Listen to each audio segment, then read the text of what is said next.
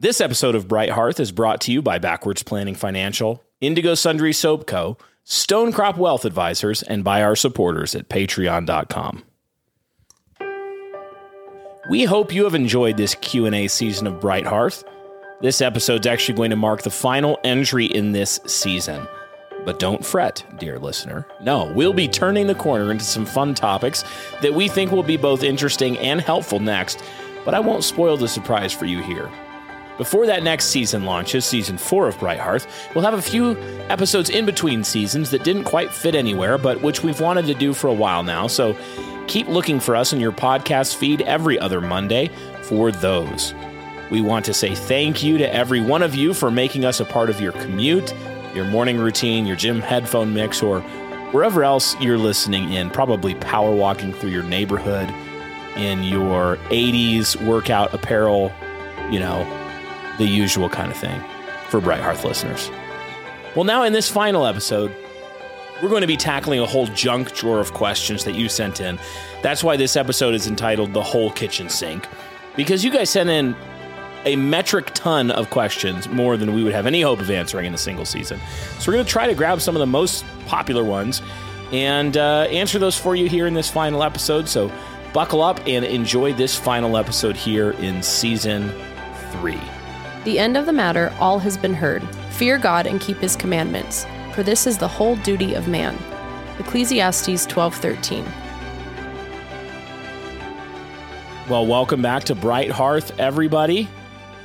Brian Sauvé here, joined by my lovely wife, Lexi. Lexi, say hi to the people. Hello. We're in a new location. We are.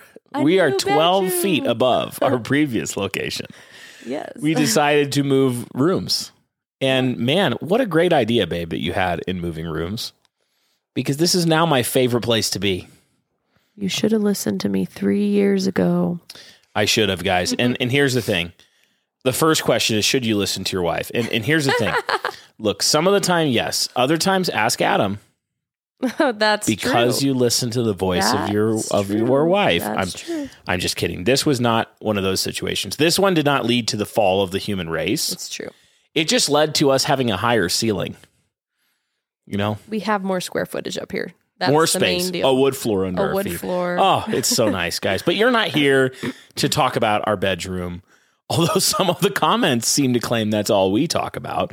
But you know what? It's not true, guys. It's not true. There's more to Bright Hearth than just me flirting with Lexi, coming up with a podcast as an excuse to flirt with my wife. Yeah. There's actually more to it than that.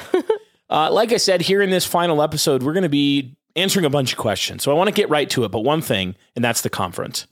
Oh, you guys need to sign up, come to the conference. It's going to be a great time, June 6th to the 8th. And why should Bright Hearth listeners who are unattached come to the conference? Who are unattached? Unattached. Unattached to what? I don't get it. A husband or a wife. Oh, okay. Because we're hosting a singles mixer. So you should come. We are. And how much is it for a lady to come to the singles mixer? I think you said $1. It's $1. It's $1. So ladies, sign up. Guys, sign up.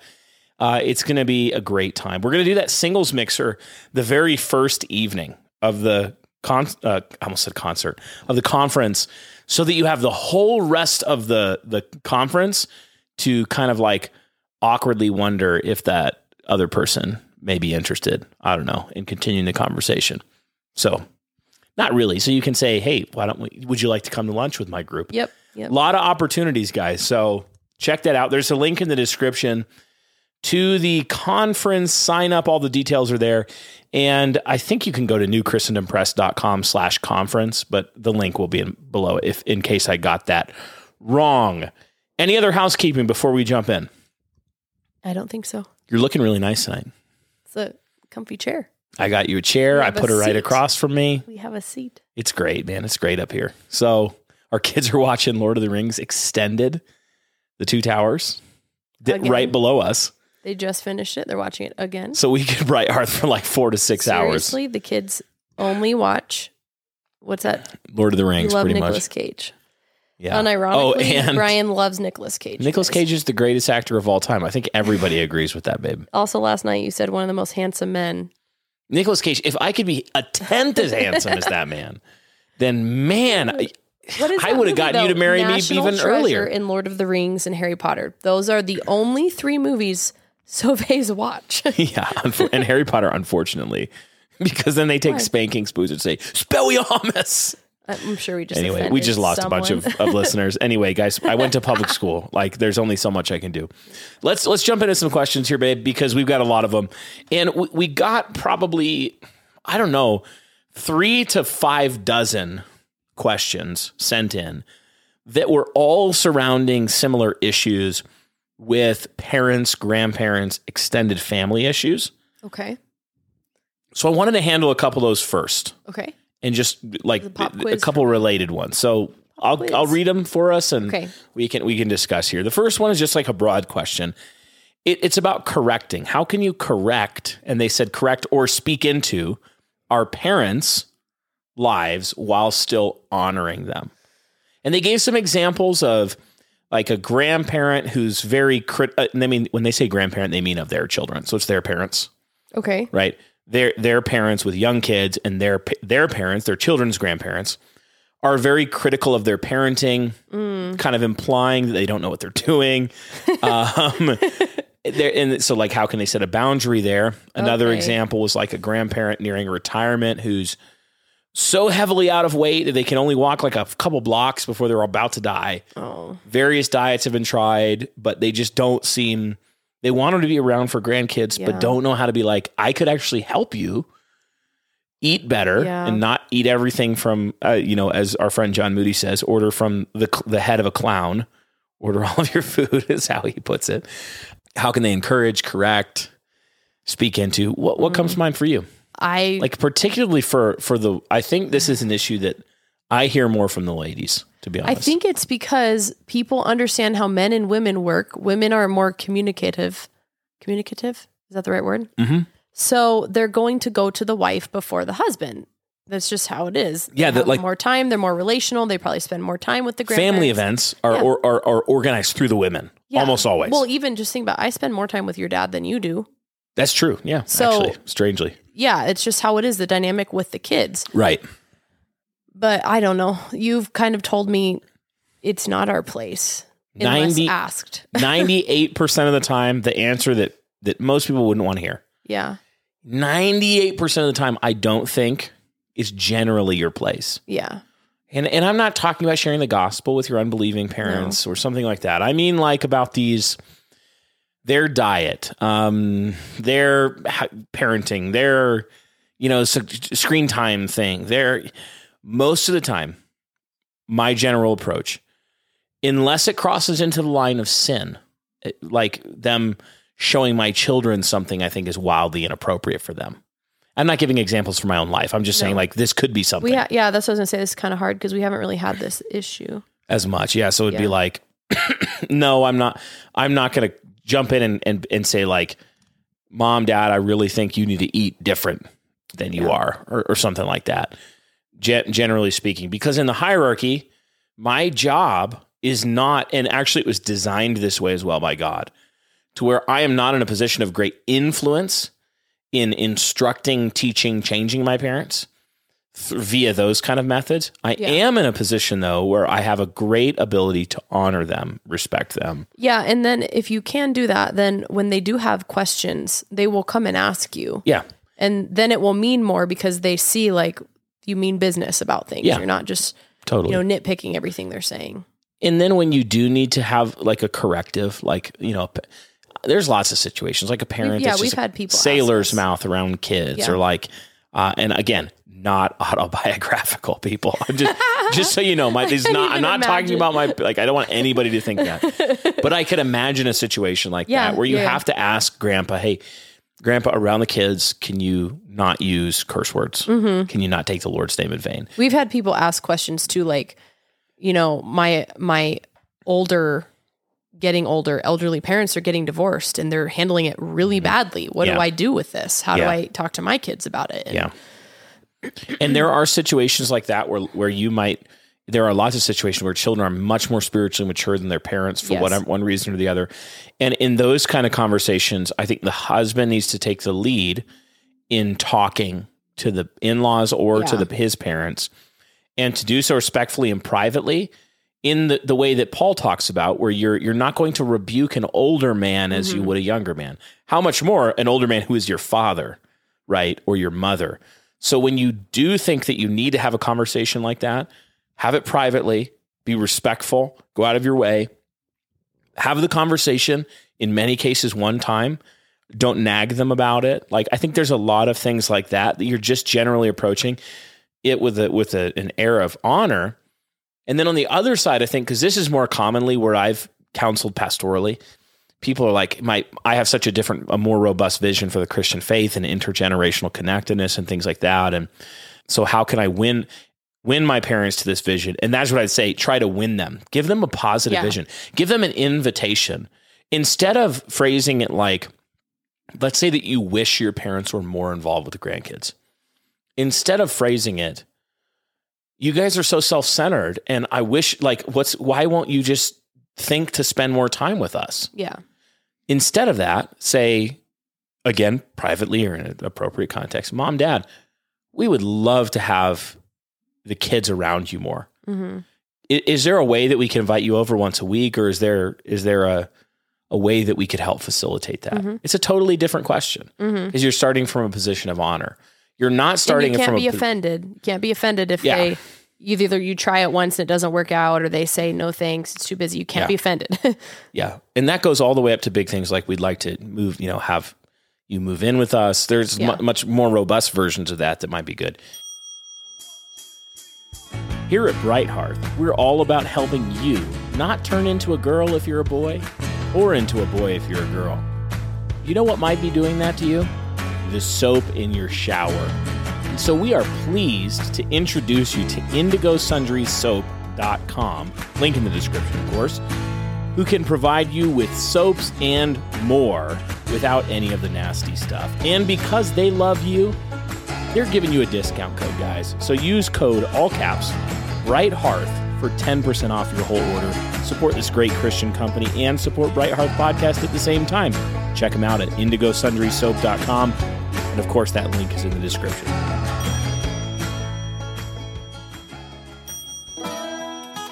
As a Christian, it's common to feel uneasy about where your hard-earned money is invested, especially when the S&P 500 is full of companies that are actively supporting causes that go against your faith.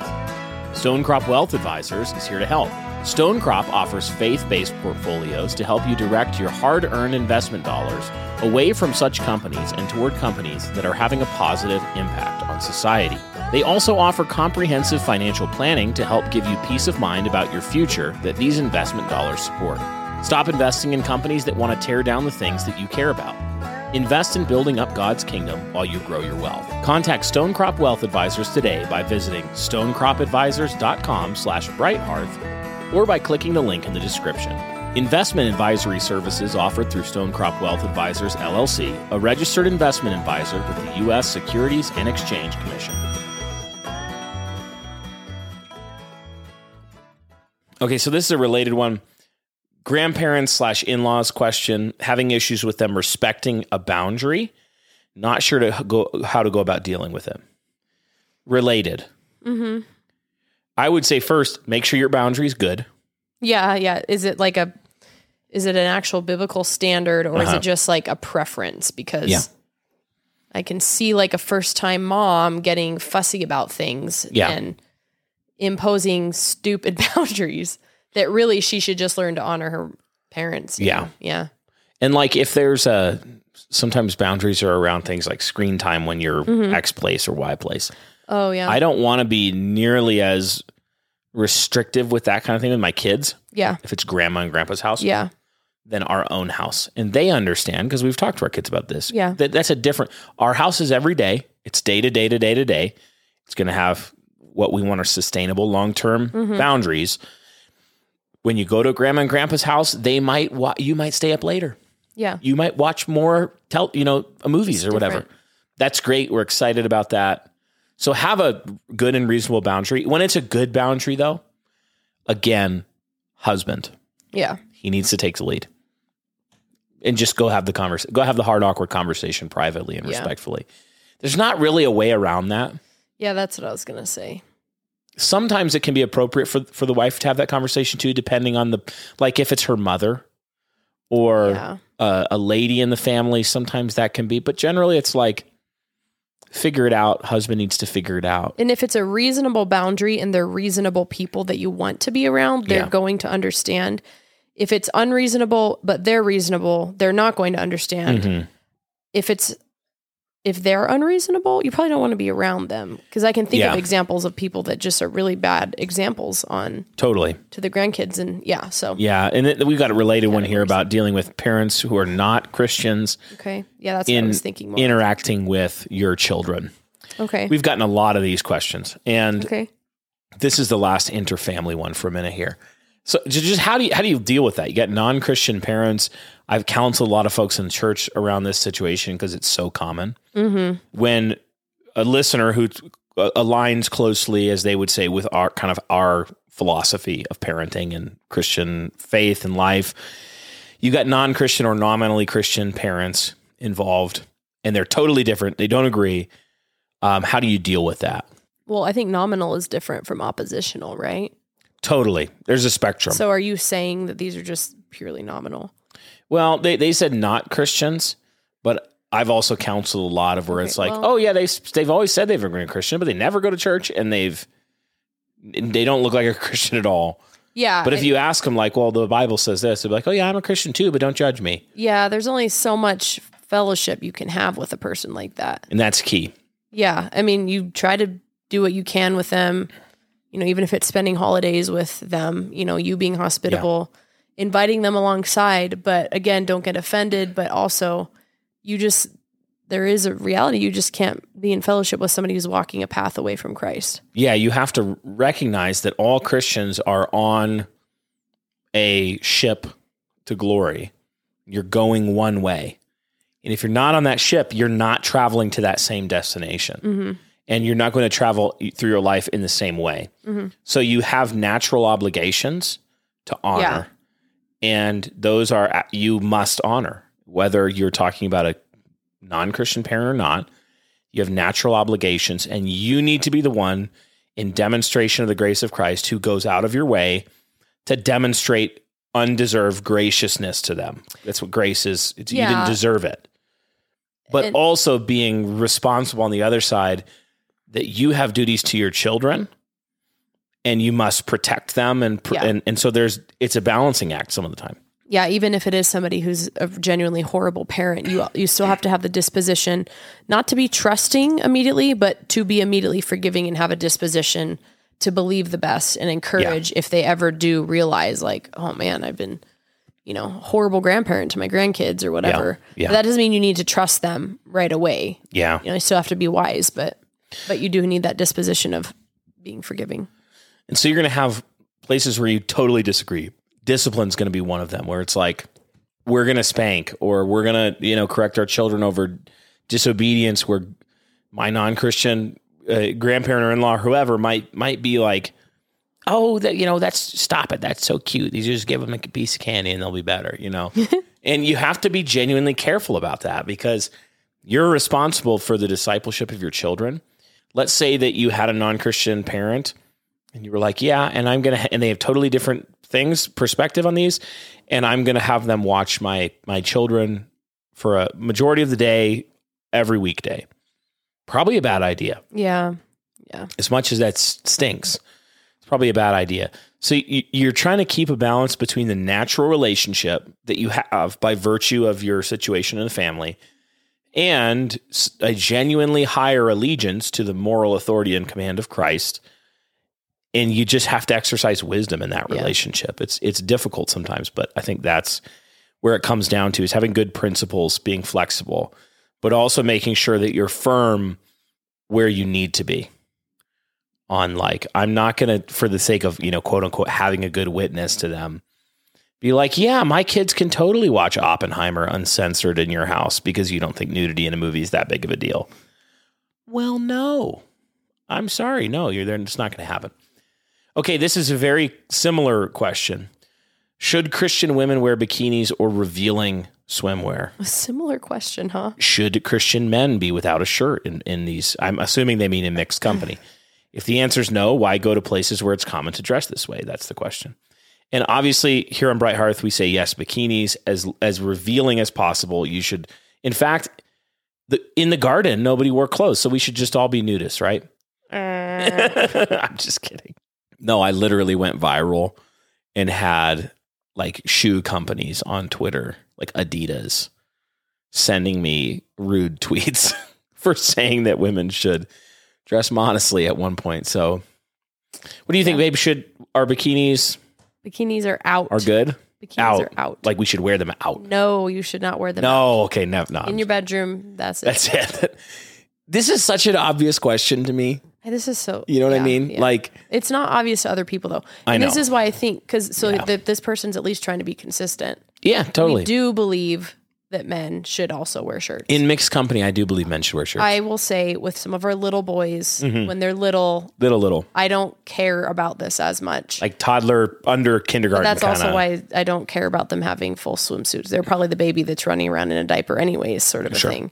Yeah. Obviously, we're training them to be modest and putting clothes on them. And as they have more brothers and sisters, it is a little bit different. But we do think a general rule in mixed company outside of your family, especially, that men should also be wearing.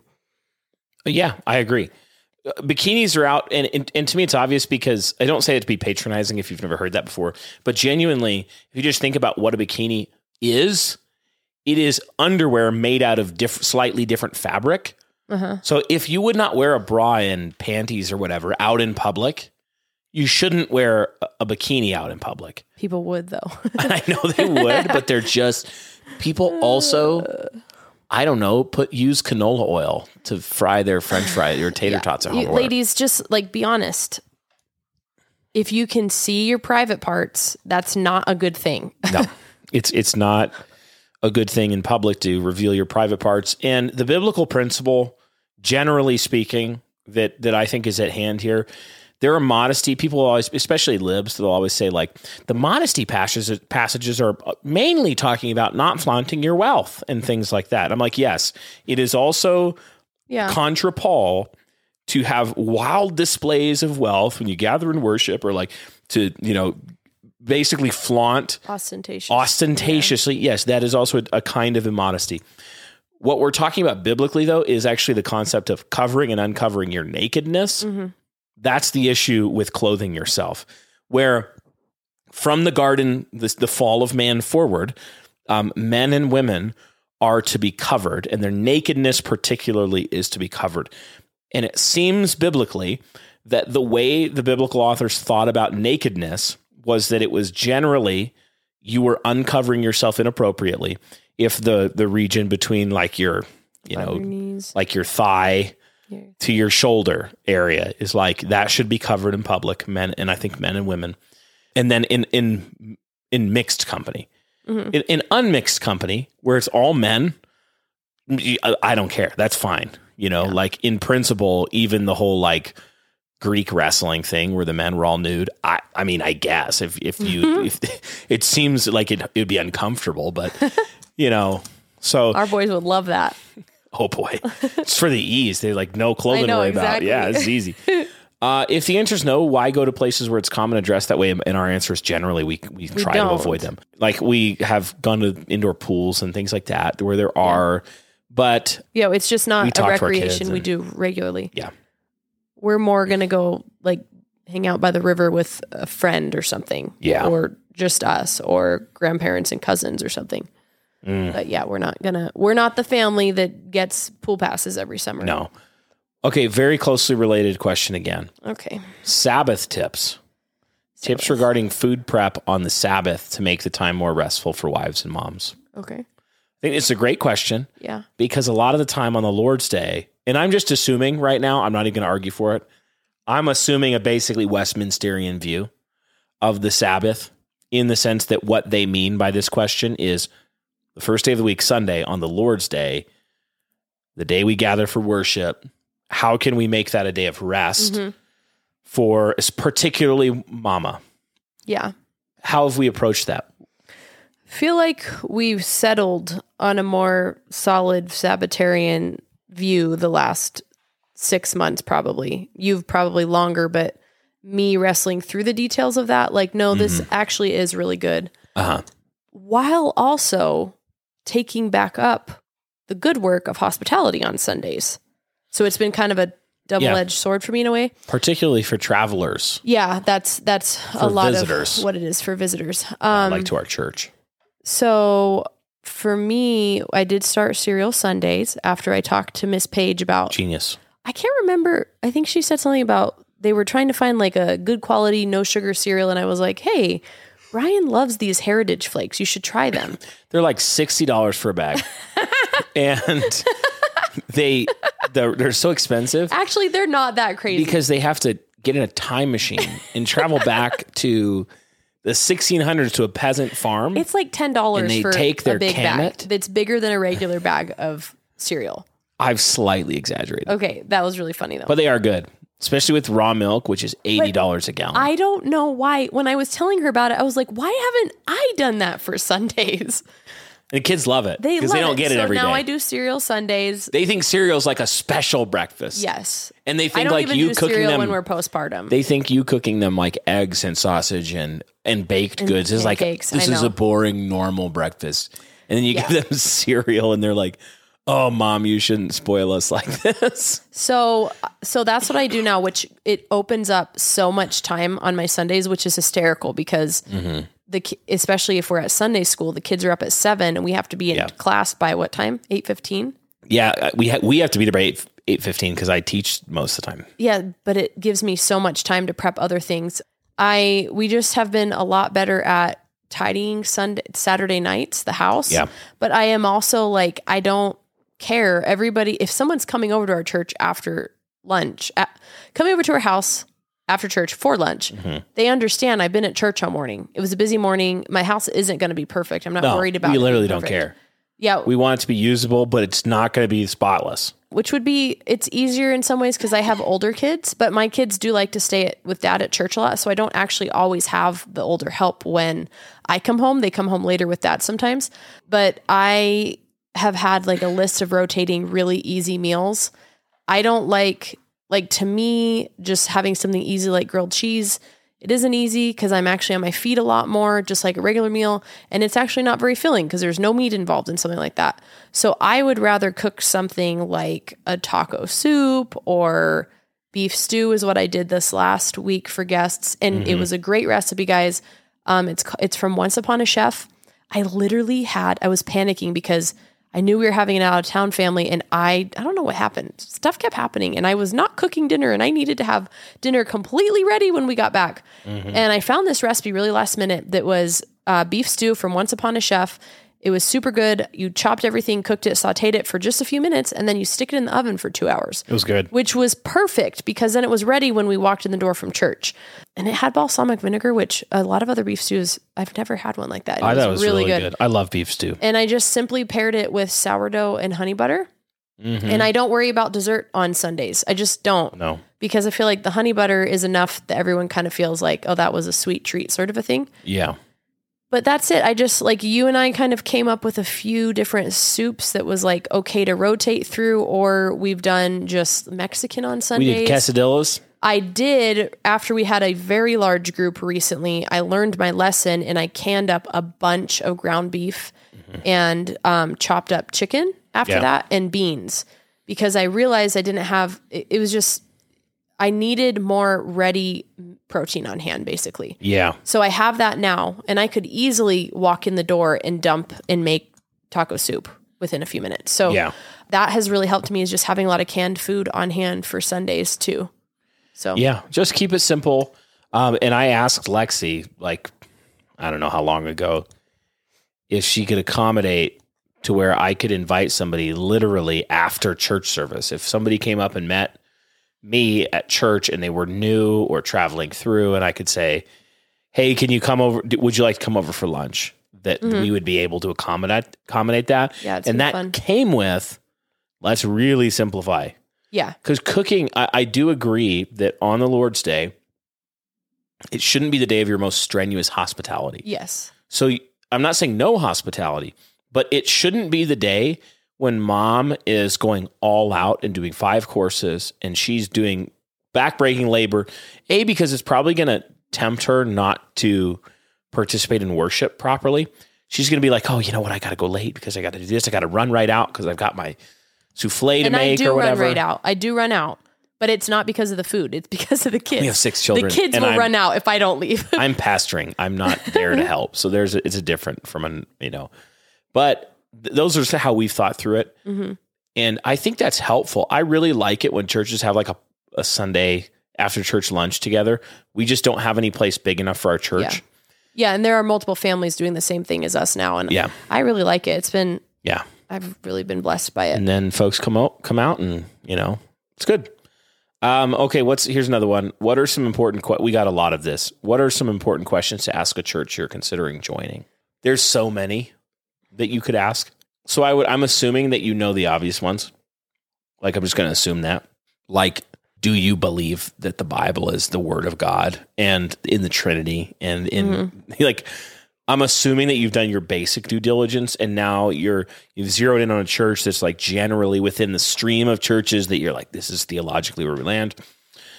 And then more looking for some less easy to find out stuff. I would ask them what they did in 2020 with COVID. That's what I was going to say. And why? And would they do anything different?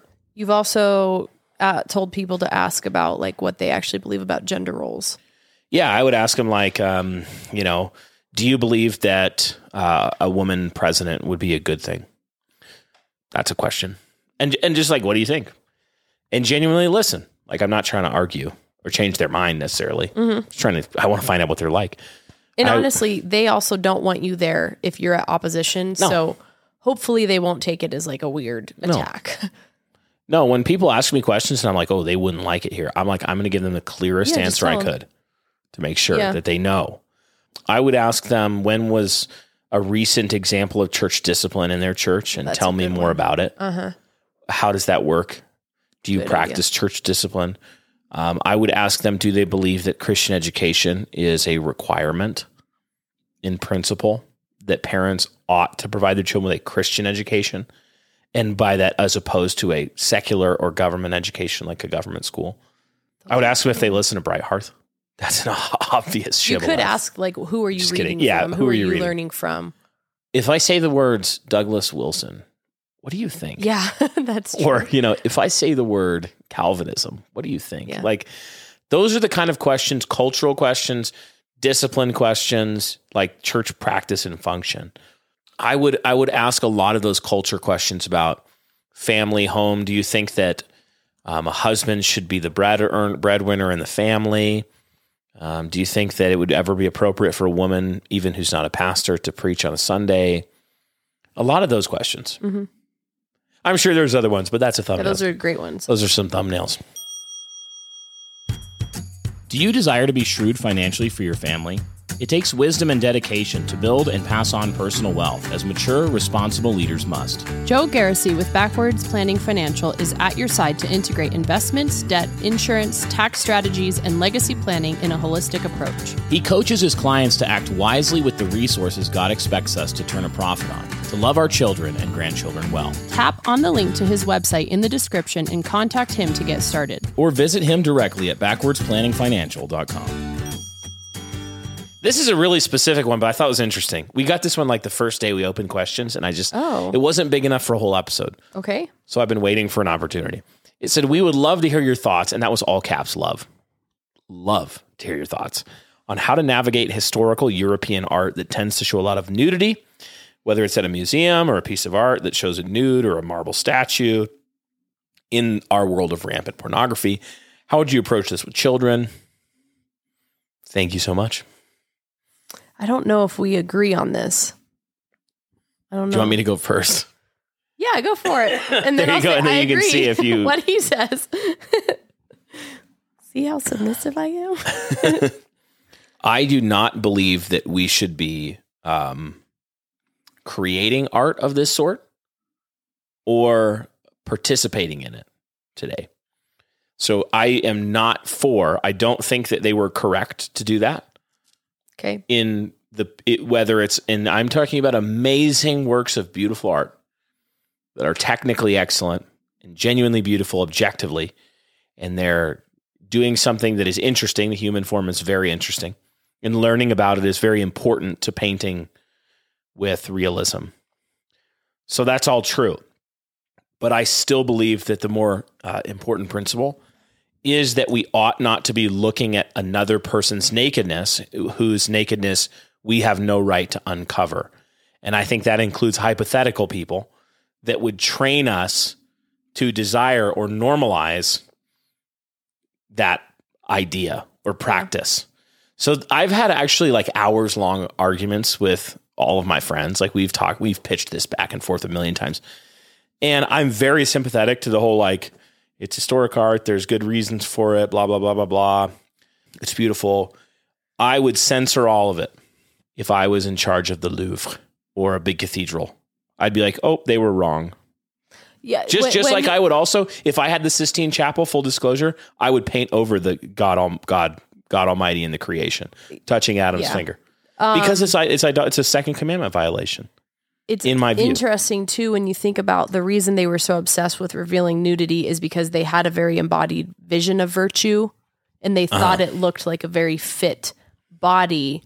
But you can see even their end goal of virtue was still misguided. Yeah. If that makes sense. So that in part helps me deal with that. Like, well, that's why they wanted to do that.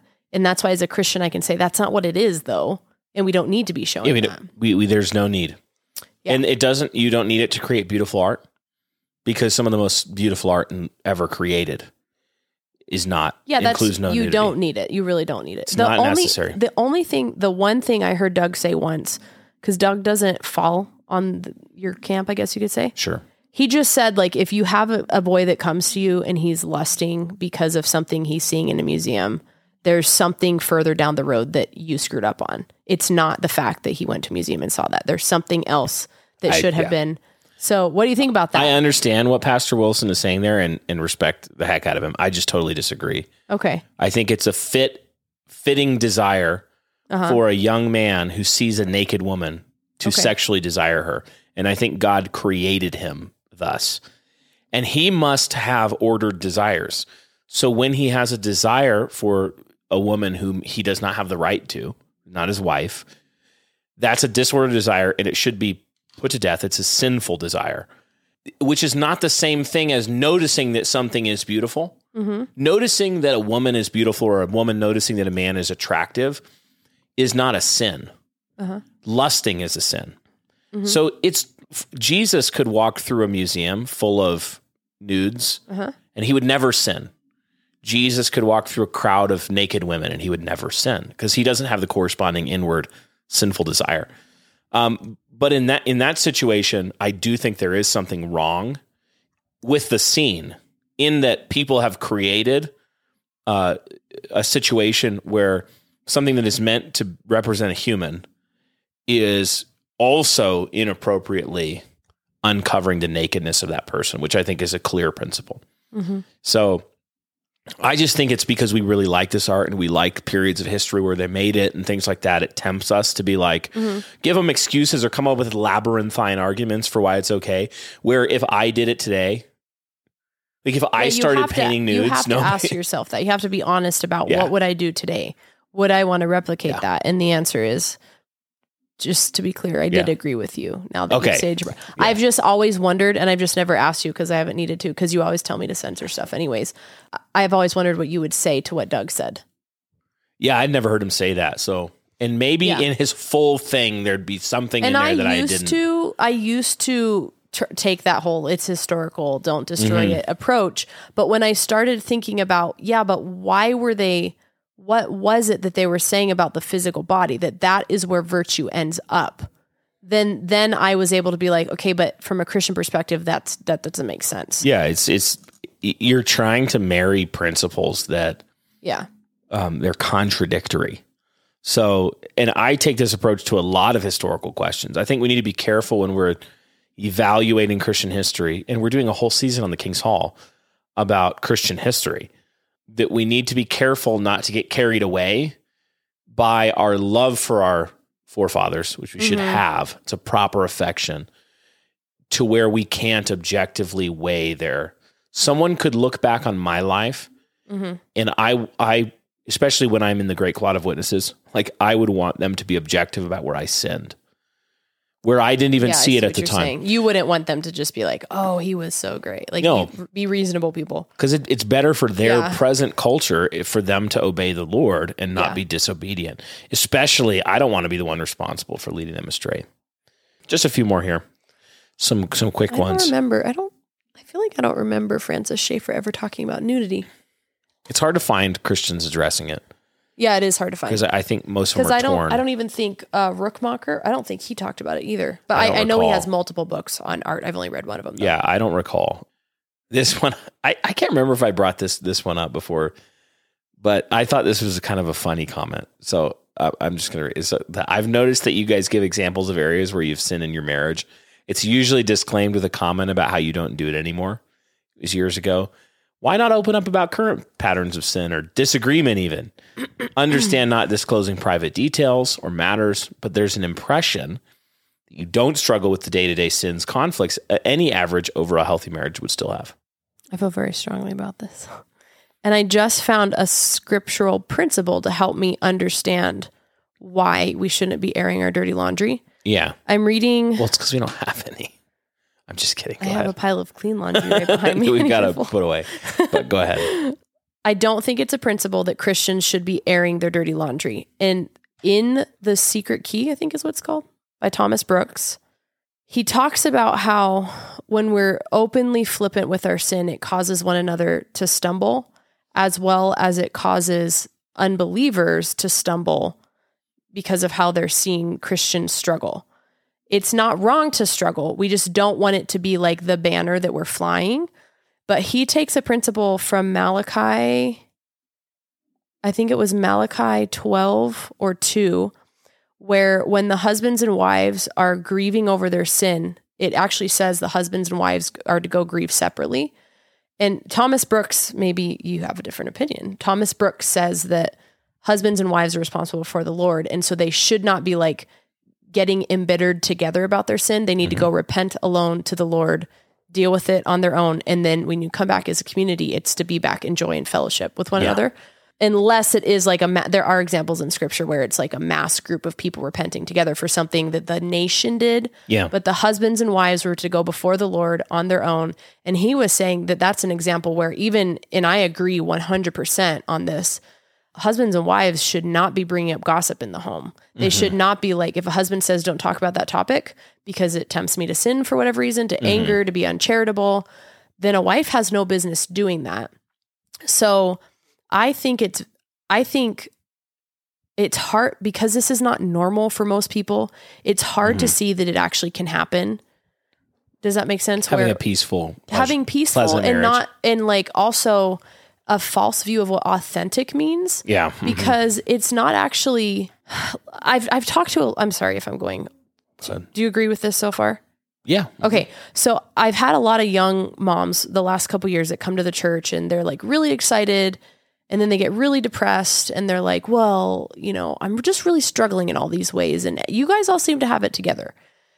And I have to be like, you know, they'll give me an example of something they're struggling with and I'll have to say, well, that person struggled with that 3 years ago. That person's going through that right now. That person took care of that last month. That person counseled so-and-so about that last year.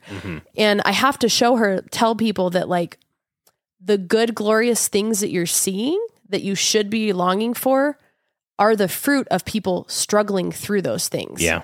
But that, because we're like, you said this earlier, we are on the way to glory. We're not, Paul constantly says this, like, press on, keep pressing on, like, forget the past, keep pressing on. Throwing off any weight or sin that entangles us and pressing on toward the prize. I just don't think people know what that actually looks like in day-to-day life. Yeah, we have a kind of therapeutic model where the way that we overcome these things is by talking about them endlessly instead of repenting of them. And I will say, even in terms of women's counseling, I've had pretty drastic paradigm changes in the last couple months, thinking through a lot of this more in terms of like our membership vows to one another doesn't mean you just get to emote at each other. No, that's not actually the path forward. No. The path is self-control. Yeah. It's self-rule. So I would say a lot of similar things that we have a false view of like authenticity in our culture, where we're much more comfortable with the idea of a pastor, even in his sermons, who's constantly saying like, and I screwed up in this, and I screwed up in this, and I screwed up in that. And we're very uncomfortable with the idea of moral exemplar. Someone where like a pastor should actually be a moral exemplar, and he shouldn't be a pastor if he's not a moral exemplar. And yet that is the biblical qualification. Yeah. So in the sense that Lexi and I have no business having a podcast about the productive Christian household, where Lexi's trying to speak to a lot of women, and I'm, we're trying to talk into this. Like, we shouldn't be doing that if we're not qualified in our home. Yeah. If someone couldn't imitate our marriage and have a good marriage in its authenticity or whatever, I wouldn't be doing this podcast. And the reason that we think we assume that that's always arrogance. Yeah. And yet that's just the biblical data. Like, leadership actually means something. Qualifications actually matter. Yeah. A pastor's not qualified if he does not manage his household well, if his children are not faithful. Like, there are many, many passages like this in the biblical data that we tend to valorize authenticity, and by that we just mean people who actually are not being a moral exemplar in an area. Yeah. Where like, it's actually so common now that I've even heard pastors who are like, look, brothers, we all struggle with porn. Like, oh my gosh. I know that, I failed so many times recently. I'm like, you're disqualified for the ministry. Are you serious? Yes. Oh yeah, absolutely. Oh my God. And so, instead of what people need, like, let's take that issue, is to say like, no, you really can repent of that sin. I do not look at porn. Yes. Nor do any of the other pastors in this church. And it's not this is not something that you're going to have to manage for the rest of your life. Yeah. You can kill it and stop. The last time you looked at porn could be the last time ever. Yeah. That you intentionally seek out. Yeah. Like, we need to be able to say that. And when pastors and leaders and fathers have no moral authority to say that, we've substituted a cheap version of moral authority, which is authenticity. So the reason is that when we have areas where we're really like actually working through something, we've actually talked about those before, those kinds of things too. But it's not appropriate for us to bring those to this kind of platform. Yeah, it's in some ways it's none of y'all's business because you guys are not the answer. Yeah. Any of the things that we have openly struggled with, I can even think of things recently that we're working through, not us, just like family related things. Yeah. The elders' families all know about them. The people who are actually qualified to help us are the ones who know about the different things we're trying to figure out. And why would we be teaching on a matter if we just stopped doing it 6 minutes ago? Yeah. We shouldn't be. No. So we're going to teach on things that's like, oh yeah, you know what? Early in our marriage, we faced that. And here's how we worked through it. Yeah. And it's not an issue anymore. Genuinely, like, it's not an issue. So I think a big thing is just, we're not like hiding things. It's not, we're not secretly like have a terrible marriage. We have a great marriage. The flirtation is real. Okay. I'm just going to, we're out of time. So last one. Okay. My wife and I have wondered about 1 Corinthians 14:34. This verse has been taken out of context to mean that women should never speak inside the four walls of the building of the church. There's me. And they should talk to their husbands at home. But it's also loosely applied to mean that women should just not speak from the pulpit. So they're laying out like two basic guardrails. On one side, there's the view that 1 Corinthians 14:34 is simply saying, Paul's way of saying women shouldn't preach, like he says elsewhere, 1 Timothy.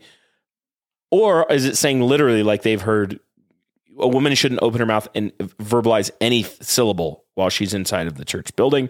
Paul says, as in all the churches of the saints, the women should keep silent in the churches, for they are not permitted to speak, but should be in submission, as the law also says. If there is anything they desire to learn, let them ask their husbands at home, for it is shameful for a woman to speak in church. So I guess they're just asking, what's our view? And I should probably answer that. I was going to say, I know my view. What's your view, babe? Because that's my view. Yeah. No. I actually read a great article about this recently on the PCA historical website. Sweet. So, yeah, I probably am going to say a lot. I mean, what I would say is that this passage does not mean something like a woman couldn't greet somebody in the church building or couldn't, sing during the singing portion of the service, or respond in responsive, like we have responsive portions in a service. But I would hold that a woman should not be publicly addressing the congregation. So we don't have women publicly address the congregation, whether in corporate prayer or in reading of scripture or in preaching or teaching. We don't have that. And that's generally what I think Paul is talking about. What do you think? Like, what was... I would take it a little farther, where I am no longer comfortable commenting in settings where men might be commenting. Or I've talked to other friends of mine who don't even necessarily ask for clarification from males that are teaching. They literally go to their husband, because then it's awkward, because it's like, so the pastor says one thing, the husband might not disagree, or he might have a different opinion on the matter. Then he just has to go home and reteach it anyways. So I see the practicalities of why Paul is saying, ask your husband. Yeah, I don't think that's more strict. I would agree with that. Okay. That's just a different application. Like in a setting where there's a Bible study or something like that, I agree. Mm-hmm. Generally speaking, I think Paul says here, ask your husband if you want. And what that does is it makes your husband feel the weight of his responsibility. Yes, it puts that there. It also, like a woman who has a struggle with this, it shows immediately that she just wants to show her intellect before others. If you are genuinely struggling to not talk and not show off and not show the new study that you did about that verse, then there is a problem there. And that's why chapters like this or verses like this are very sanctifying to women. Yeah. Is because typically we live in a culture that wants women to show off all of that stuff. Yet scripture seems to have a protection for us and for our good there. Yeah. And it's the passage is very much focused on her submission to her husband. Yeah. And the lawful ordering of the hierarchy where she is submitting in where there's authority and submission.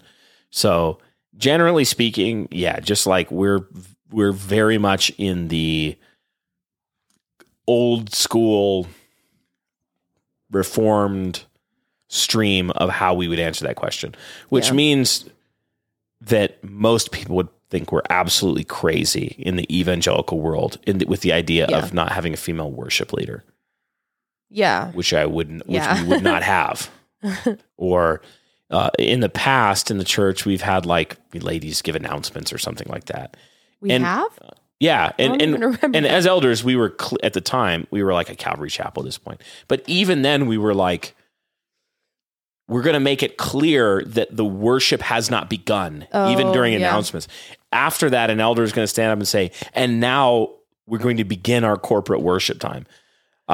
We wouldn't do that even, and haven't for a long time, but that's the kind of, in terms of decorum, that's what we're trying to present here, is that men are called to lead in the church, lead in the singing and in the reading and in the preaching and in the praying.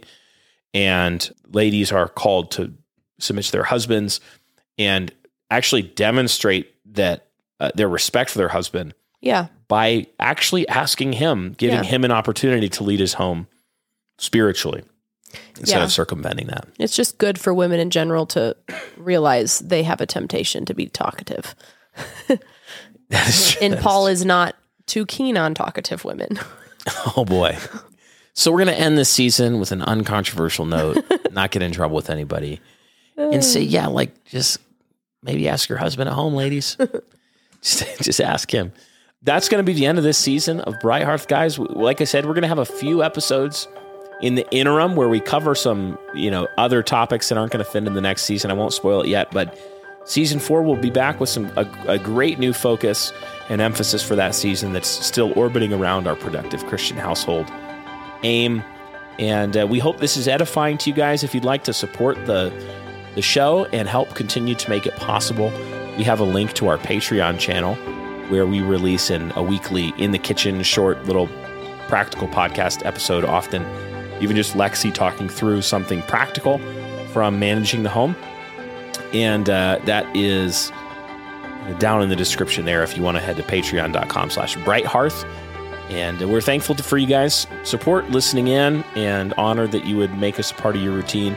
So Lord bless you guys, and we'll catch you next time on Bright Hearth.